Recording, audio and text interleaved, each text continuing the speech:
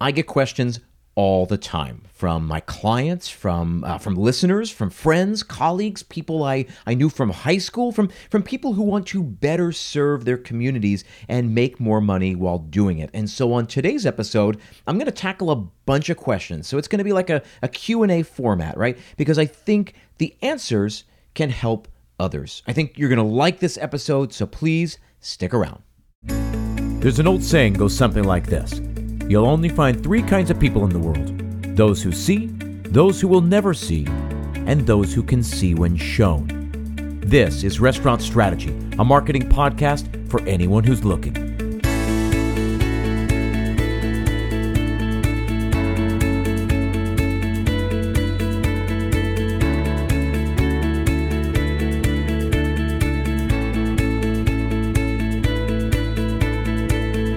Hey everyone, thanks for tuning in. My name is Chip Close, and this is Restaurant Strategy, a marketing podcast dedicated entirely to the restaurant industry. So each week we discuss the tools, tactics, and strategies that will establish you as a leader in your market. I want to help you do more covers and drive more revenue.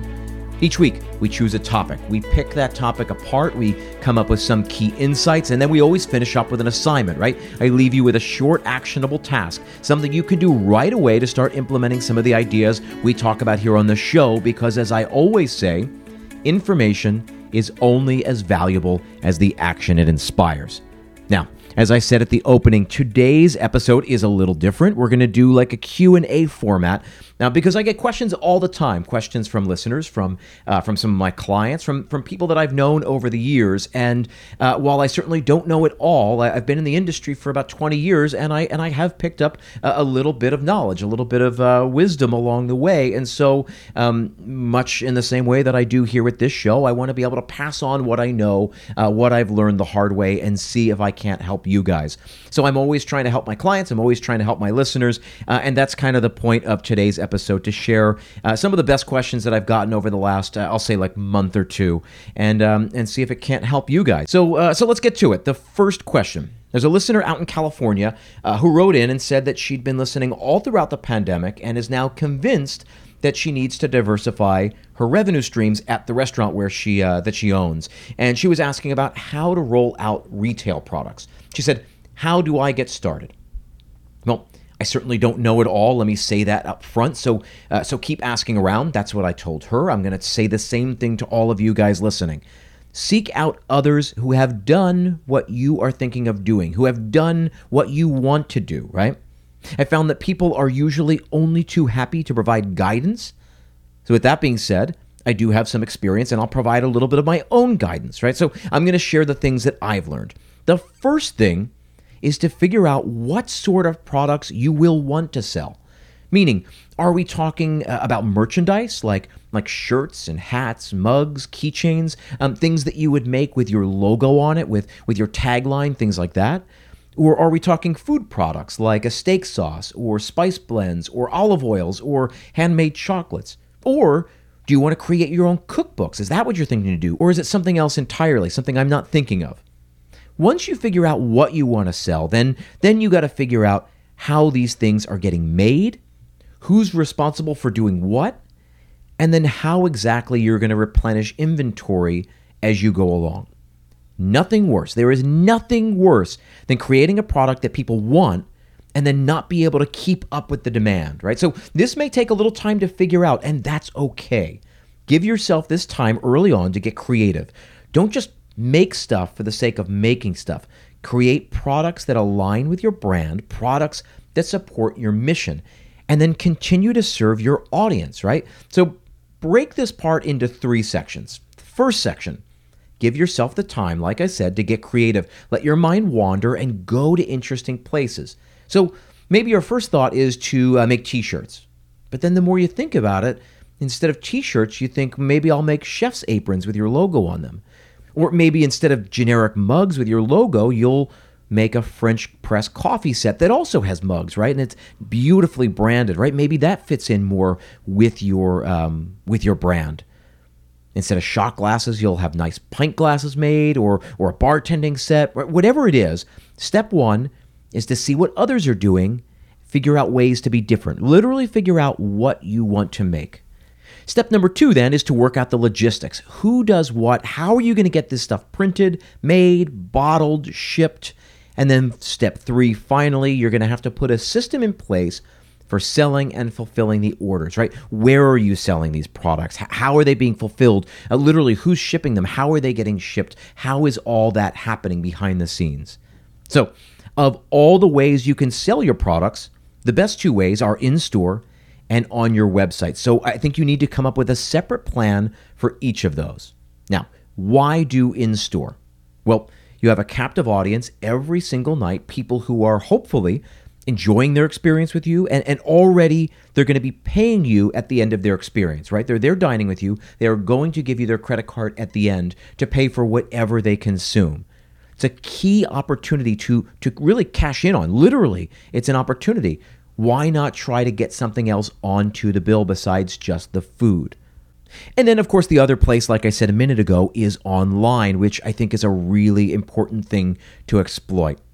Now, think about it this way. The hardest part of what we do in restaurants, I think, is that the transaction is kind of split into 2 different parts, right? For me, for my money, the hardest part is the first, getting people to commit to reserve, to hit that reserve button, to make a reservation, to join you a few days later or a few weeks later or a few months later, right? But then after they commit to that, right, that point of sale is when they commit, they book that reservation, then the rest of the transaction, the actual experience, the actual transaction where money exchanges hands, at least at most restaurants, is at some unspecified time later, right? A week later, a month later, when they come in for the actual dining experience. That is when they come and consume the experience, right? So when they eat the food, they enjoy your service, and then they pay at the end, right? But with e-commerce, we can secure the entire sale all in one place with one click. And this is really crucial to achieve. Again, our business, we have to kind of defer that, that transaction. We've got to split it into 2 parts. So if you can come up with an arm of your restaurant, an arm of your business, a revenue stream where it's literally one click they buy, one click they buy, one click they buy, I think it's in all of our best interest to try to exploit that. Now, the beauty part is that once you have something tangible to sell, you can then leverage the rest of your business, right? You can leverage your email list, your social media followings. You can start running ads on Facebook or on Google Ads, right? To sell those products. In time, hopefully, you're going to be able to build something of an evergreen sales funnel that just makes money in the background. So then the short answer then to all of this, boiling all of this down, is to figure out what you're going to sell and then build a plan for how you're going to sell it. Do all of that, and you're going to put yourself in a great position to succeed. And if you still have questions, keep listening, because we're going to address the rest of this topic in just a few weeks on an episode all dedicated to retail and merchandising and all of that. But this is just to get you started thinking about it. Remember, figure out what you're going to sell, come up with a plan for where you're going to sell it, how you're going to sell it, how you're going to fulfill the orders, and then we can take care of the rest. Will take care of itself later, I promise. So next question then, this is again another email I got. It says, I want to get started with video, but it seems like a lot of work. Is it really that important when it comes to marketing my restaurant? And then if so, what's the easiest way to get started?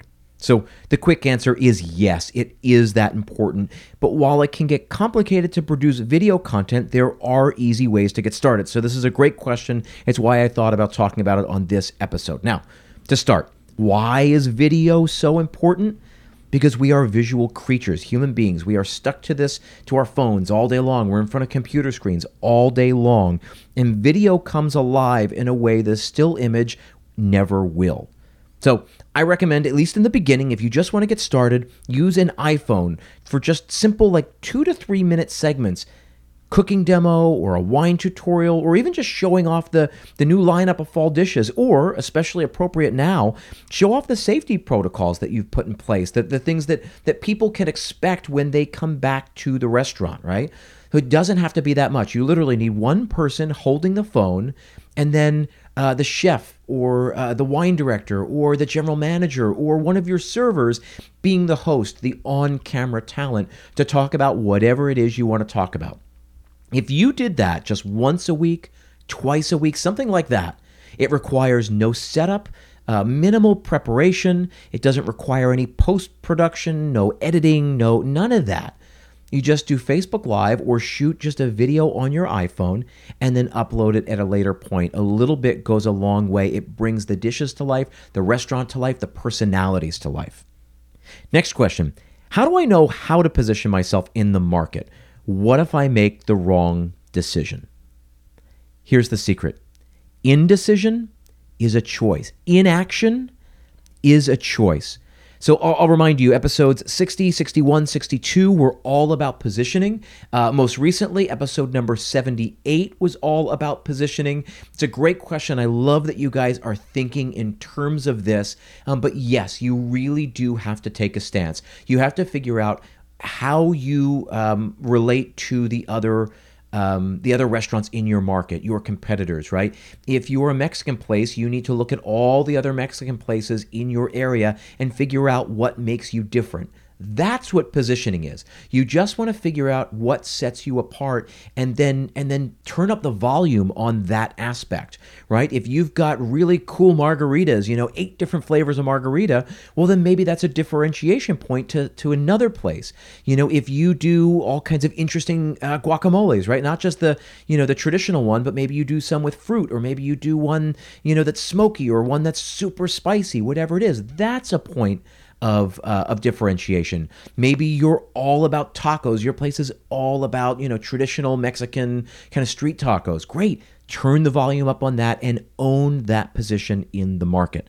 In marketing, they say go to the edges, right? Be bold. Do something that nobody else is doing. Being in the middle, being mediocre, being just another anything isn't good enough. You have to take a stance, and you've got to be all the way on the edges. That's how you get attention. That's how you build a fan base. Remember, for every person who hates what you're going to do, you're going to find another person who loves it. And those people that love it are really going to love it. And they're going to talk about it, and they're going to take pictures, and they're going to bring friends. They're going to recommend you. They're going to shout about it. You don't want people who are just having a good time. You need people, especially now, you need people that are having a phenomenal time. People who are going to rave about it. Remember, the only people out there who talk about an experience are the people who absolutely love it or who absolutely hated it. We all love to complain. We all love to share the story about what an awful experience we had. But then on the other side, we always love to talk about the exceptional experience we had, how great the meal was, how much fun we had, right? So you don't want to be in the middle. You don't want a bunch of people having an okay time, having a pretty good time. It's better, at least in the beginning, instead of 100 people having an okay time, to have 50 people having a phenomenal time. Trust me, it's going to help with your marketing moving on, because our patrons, especially in the restaurant industry, do most of our marketing for us. Now, as an addendum to this whole positioning conversation, I will remind you about what we talked about with the car companies, right? Remember, Volvo is not for everyone, but they don't need millions of customers. They do very well by selling just about 100,000 cars a year here in the U.S. That's it.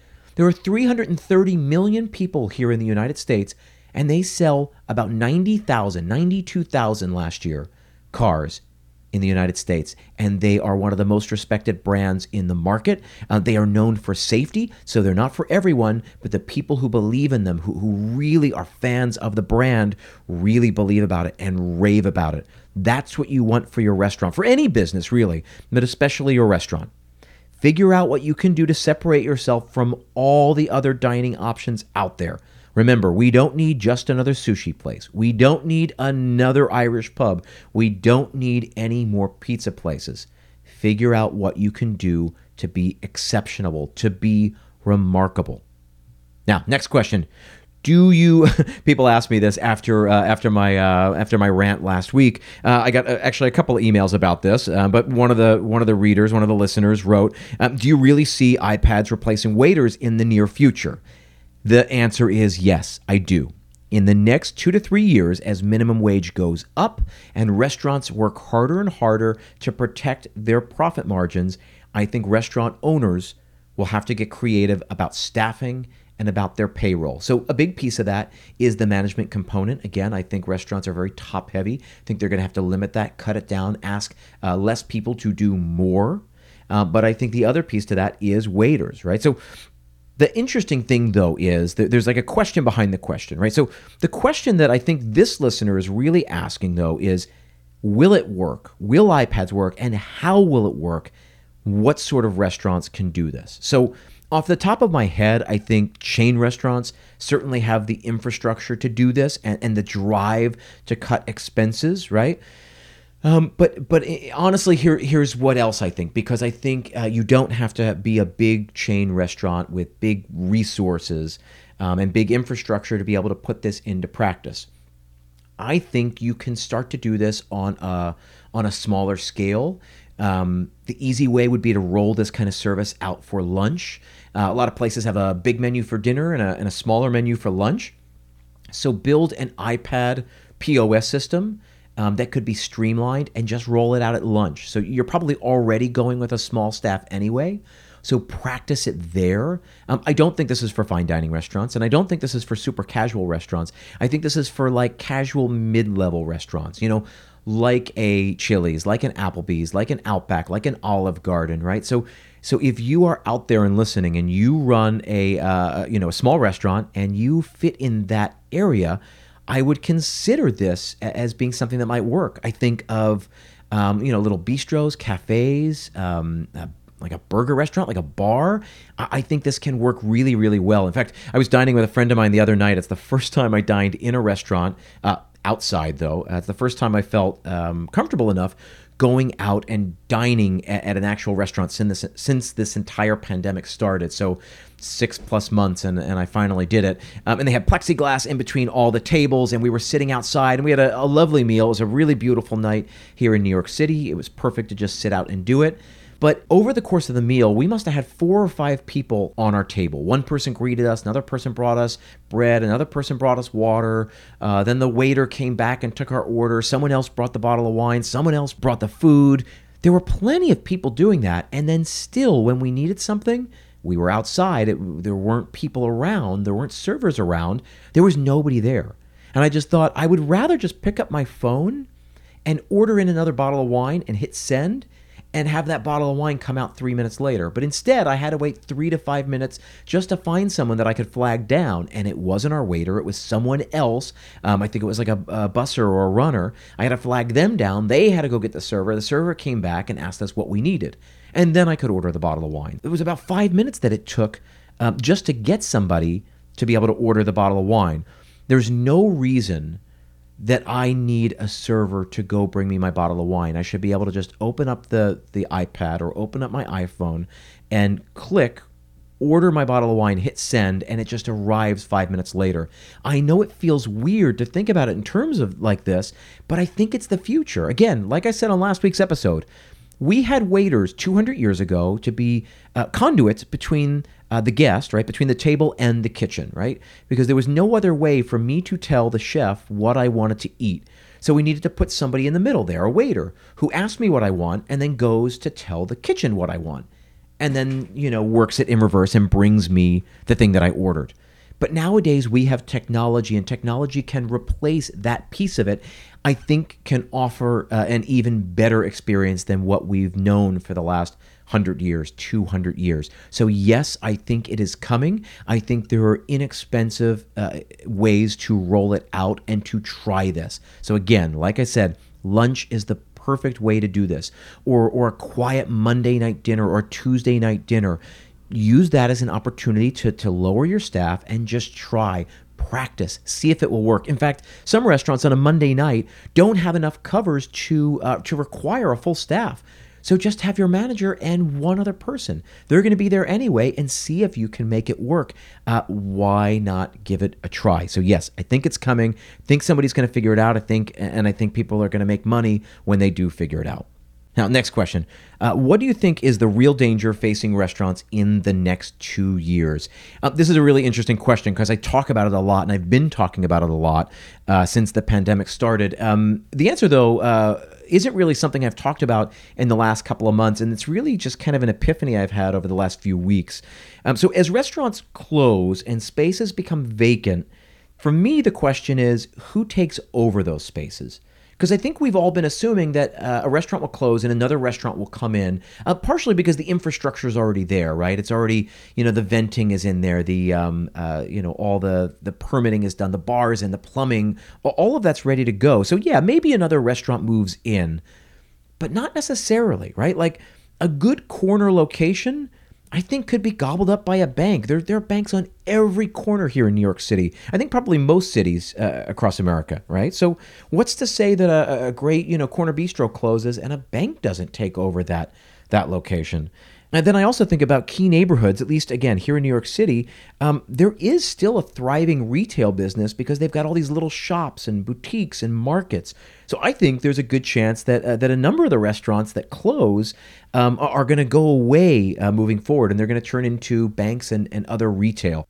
And I think that's a real danger. That's something that can really hurt our industry at large, because then there are only so many jobs for people to get.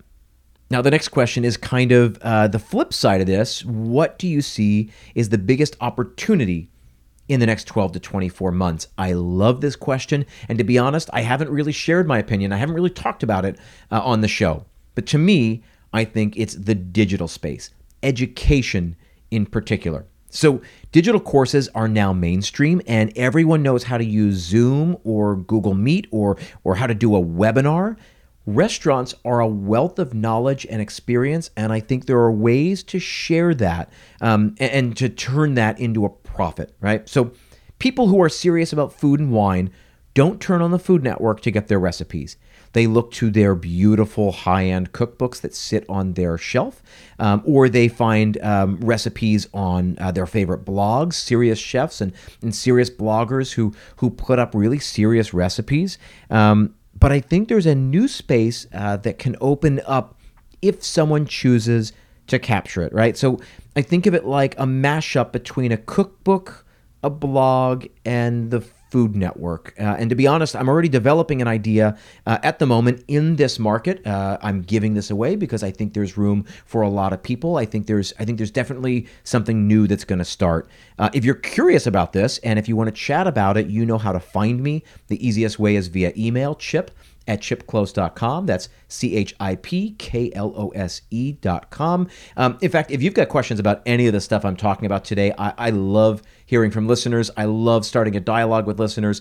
Oftentimes it turns into inspiration for another episode, or it turns into kind of a bigger conversation, a more interesting partnership. I love starting conversations that way, so please reach out about any of this.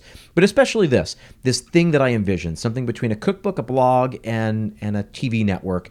I think there are opportunities to be exploited. I think that's the future in our space over the next 12 to 24 months. I think a group of chefs banding together. I think a restaurant group putting this together. I think one restaurant that's a leader in their industry putting this together. I think there are real opportunities. Now, next question, switching gears a little bit.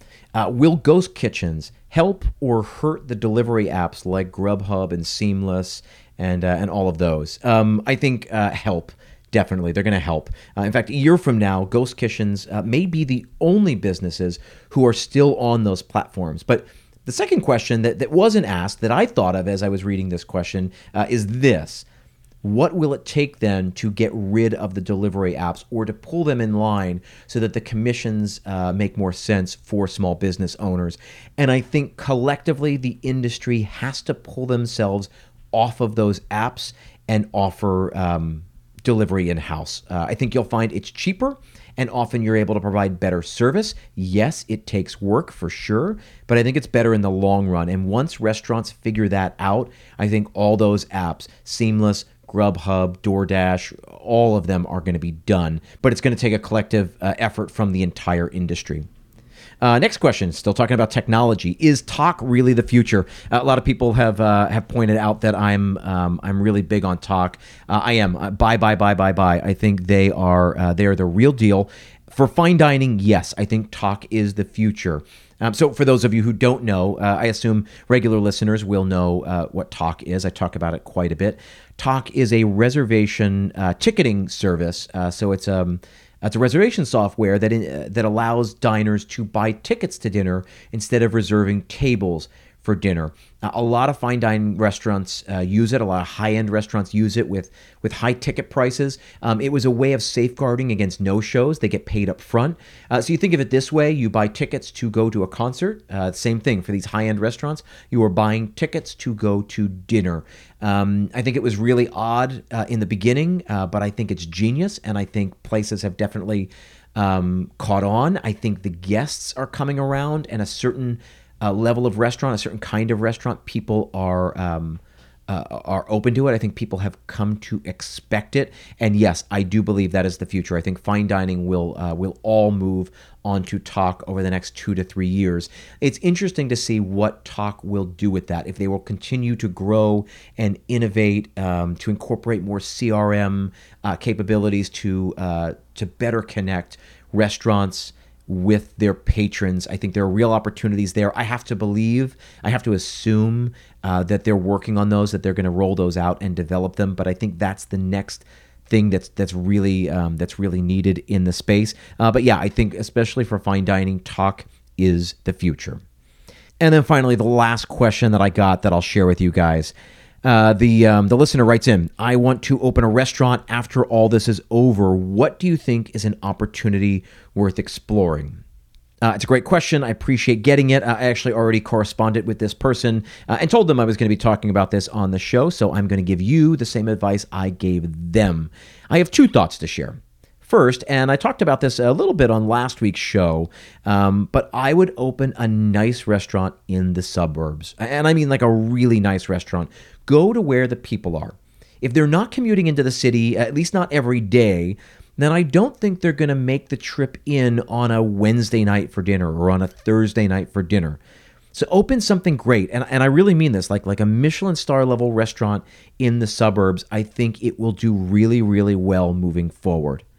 My other thought, though, is a getaway spot. If you were looking to open a restaurant and you didn't care where you went, what you did, I would open a getaway spot, like a B&B upstate or something attached to a farm or an orchard or near a state park. Make it a destination. So maybe you serve breakfast 7 days a week and lunch and dinner maybe just Friday, Saturday, Sunday.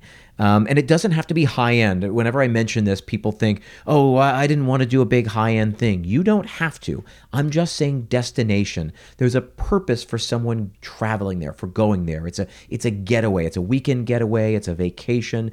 Think of in terms of a destination. Again, doesn't have to be high-end. Make it whatever you want. But I think local travel is the way to go, at least for a little while, as international travel continues to present challenges with air travel and all that. I think people, certainly this past summer, they just hopped in a car and they went for a 2-hour drive or a 4-hour drive. I think the same is largely going to be true for all of 2021 and maybe even into 2022. I think people have now started exploring the United States again, which is great. I think this kind of thing will be welcome moving forward. So think in terms of a getaway, a destination. And that's it for this week. Your assignment is really easy. Go through these. Which question resonated with you? Pick one question, one answer, and just try to tackle that. See if you can apply that to what you're doing, either to your restaurant or to the restaurant you want to open or to the changes you want to make within your restaurant. Just apply one of these things. Don't let this week go by without really thinking about how these questions and answers relate back to you and your business. As always, I want to thank you for tuning in. I appreciate you being here. If you have a few minutes, please log on to Apple Podcasts and log a review or a rating. The 5-star ratings really just help put us on the map. They help boost us in the rankings, which help other people find us. And this is all about helping people, helping restaurant people do more with less, get better at what they're doing, do more covers, make more money. So help me attract more people, build this community, because in the end, this community, as it grows, will only help all of us. I get really good questions in, really good advice, really good insights, and I can then share that with the entire listener base. So take a few minutes, go to Apple Podcasts, leave a review and or a rating. I really appreciate it. Have a good week. Stay safe, stay creative, and I will see you next time.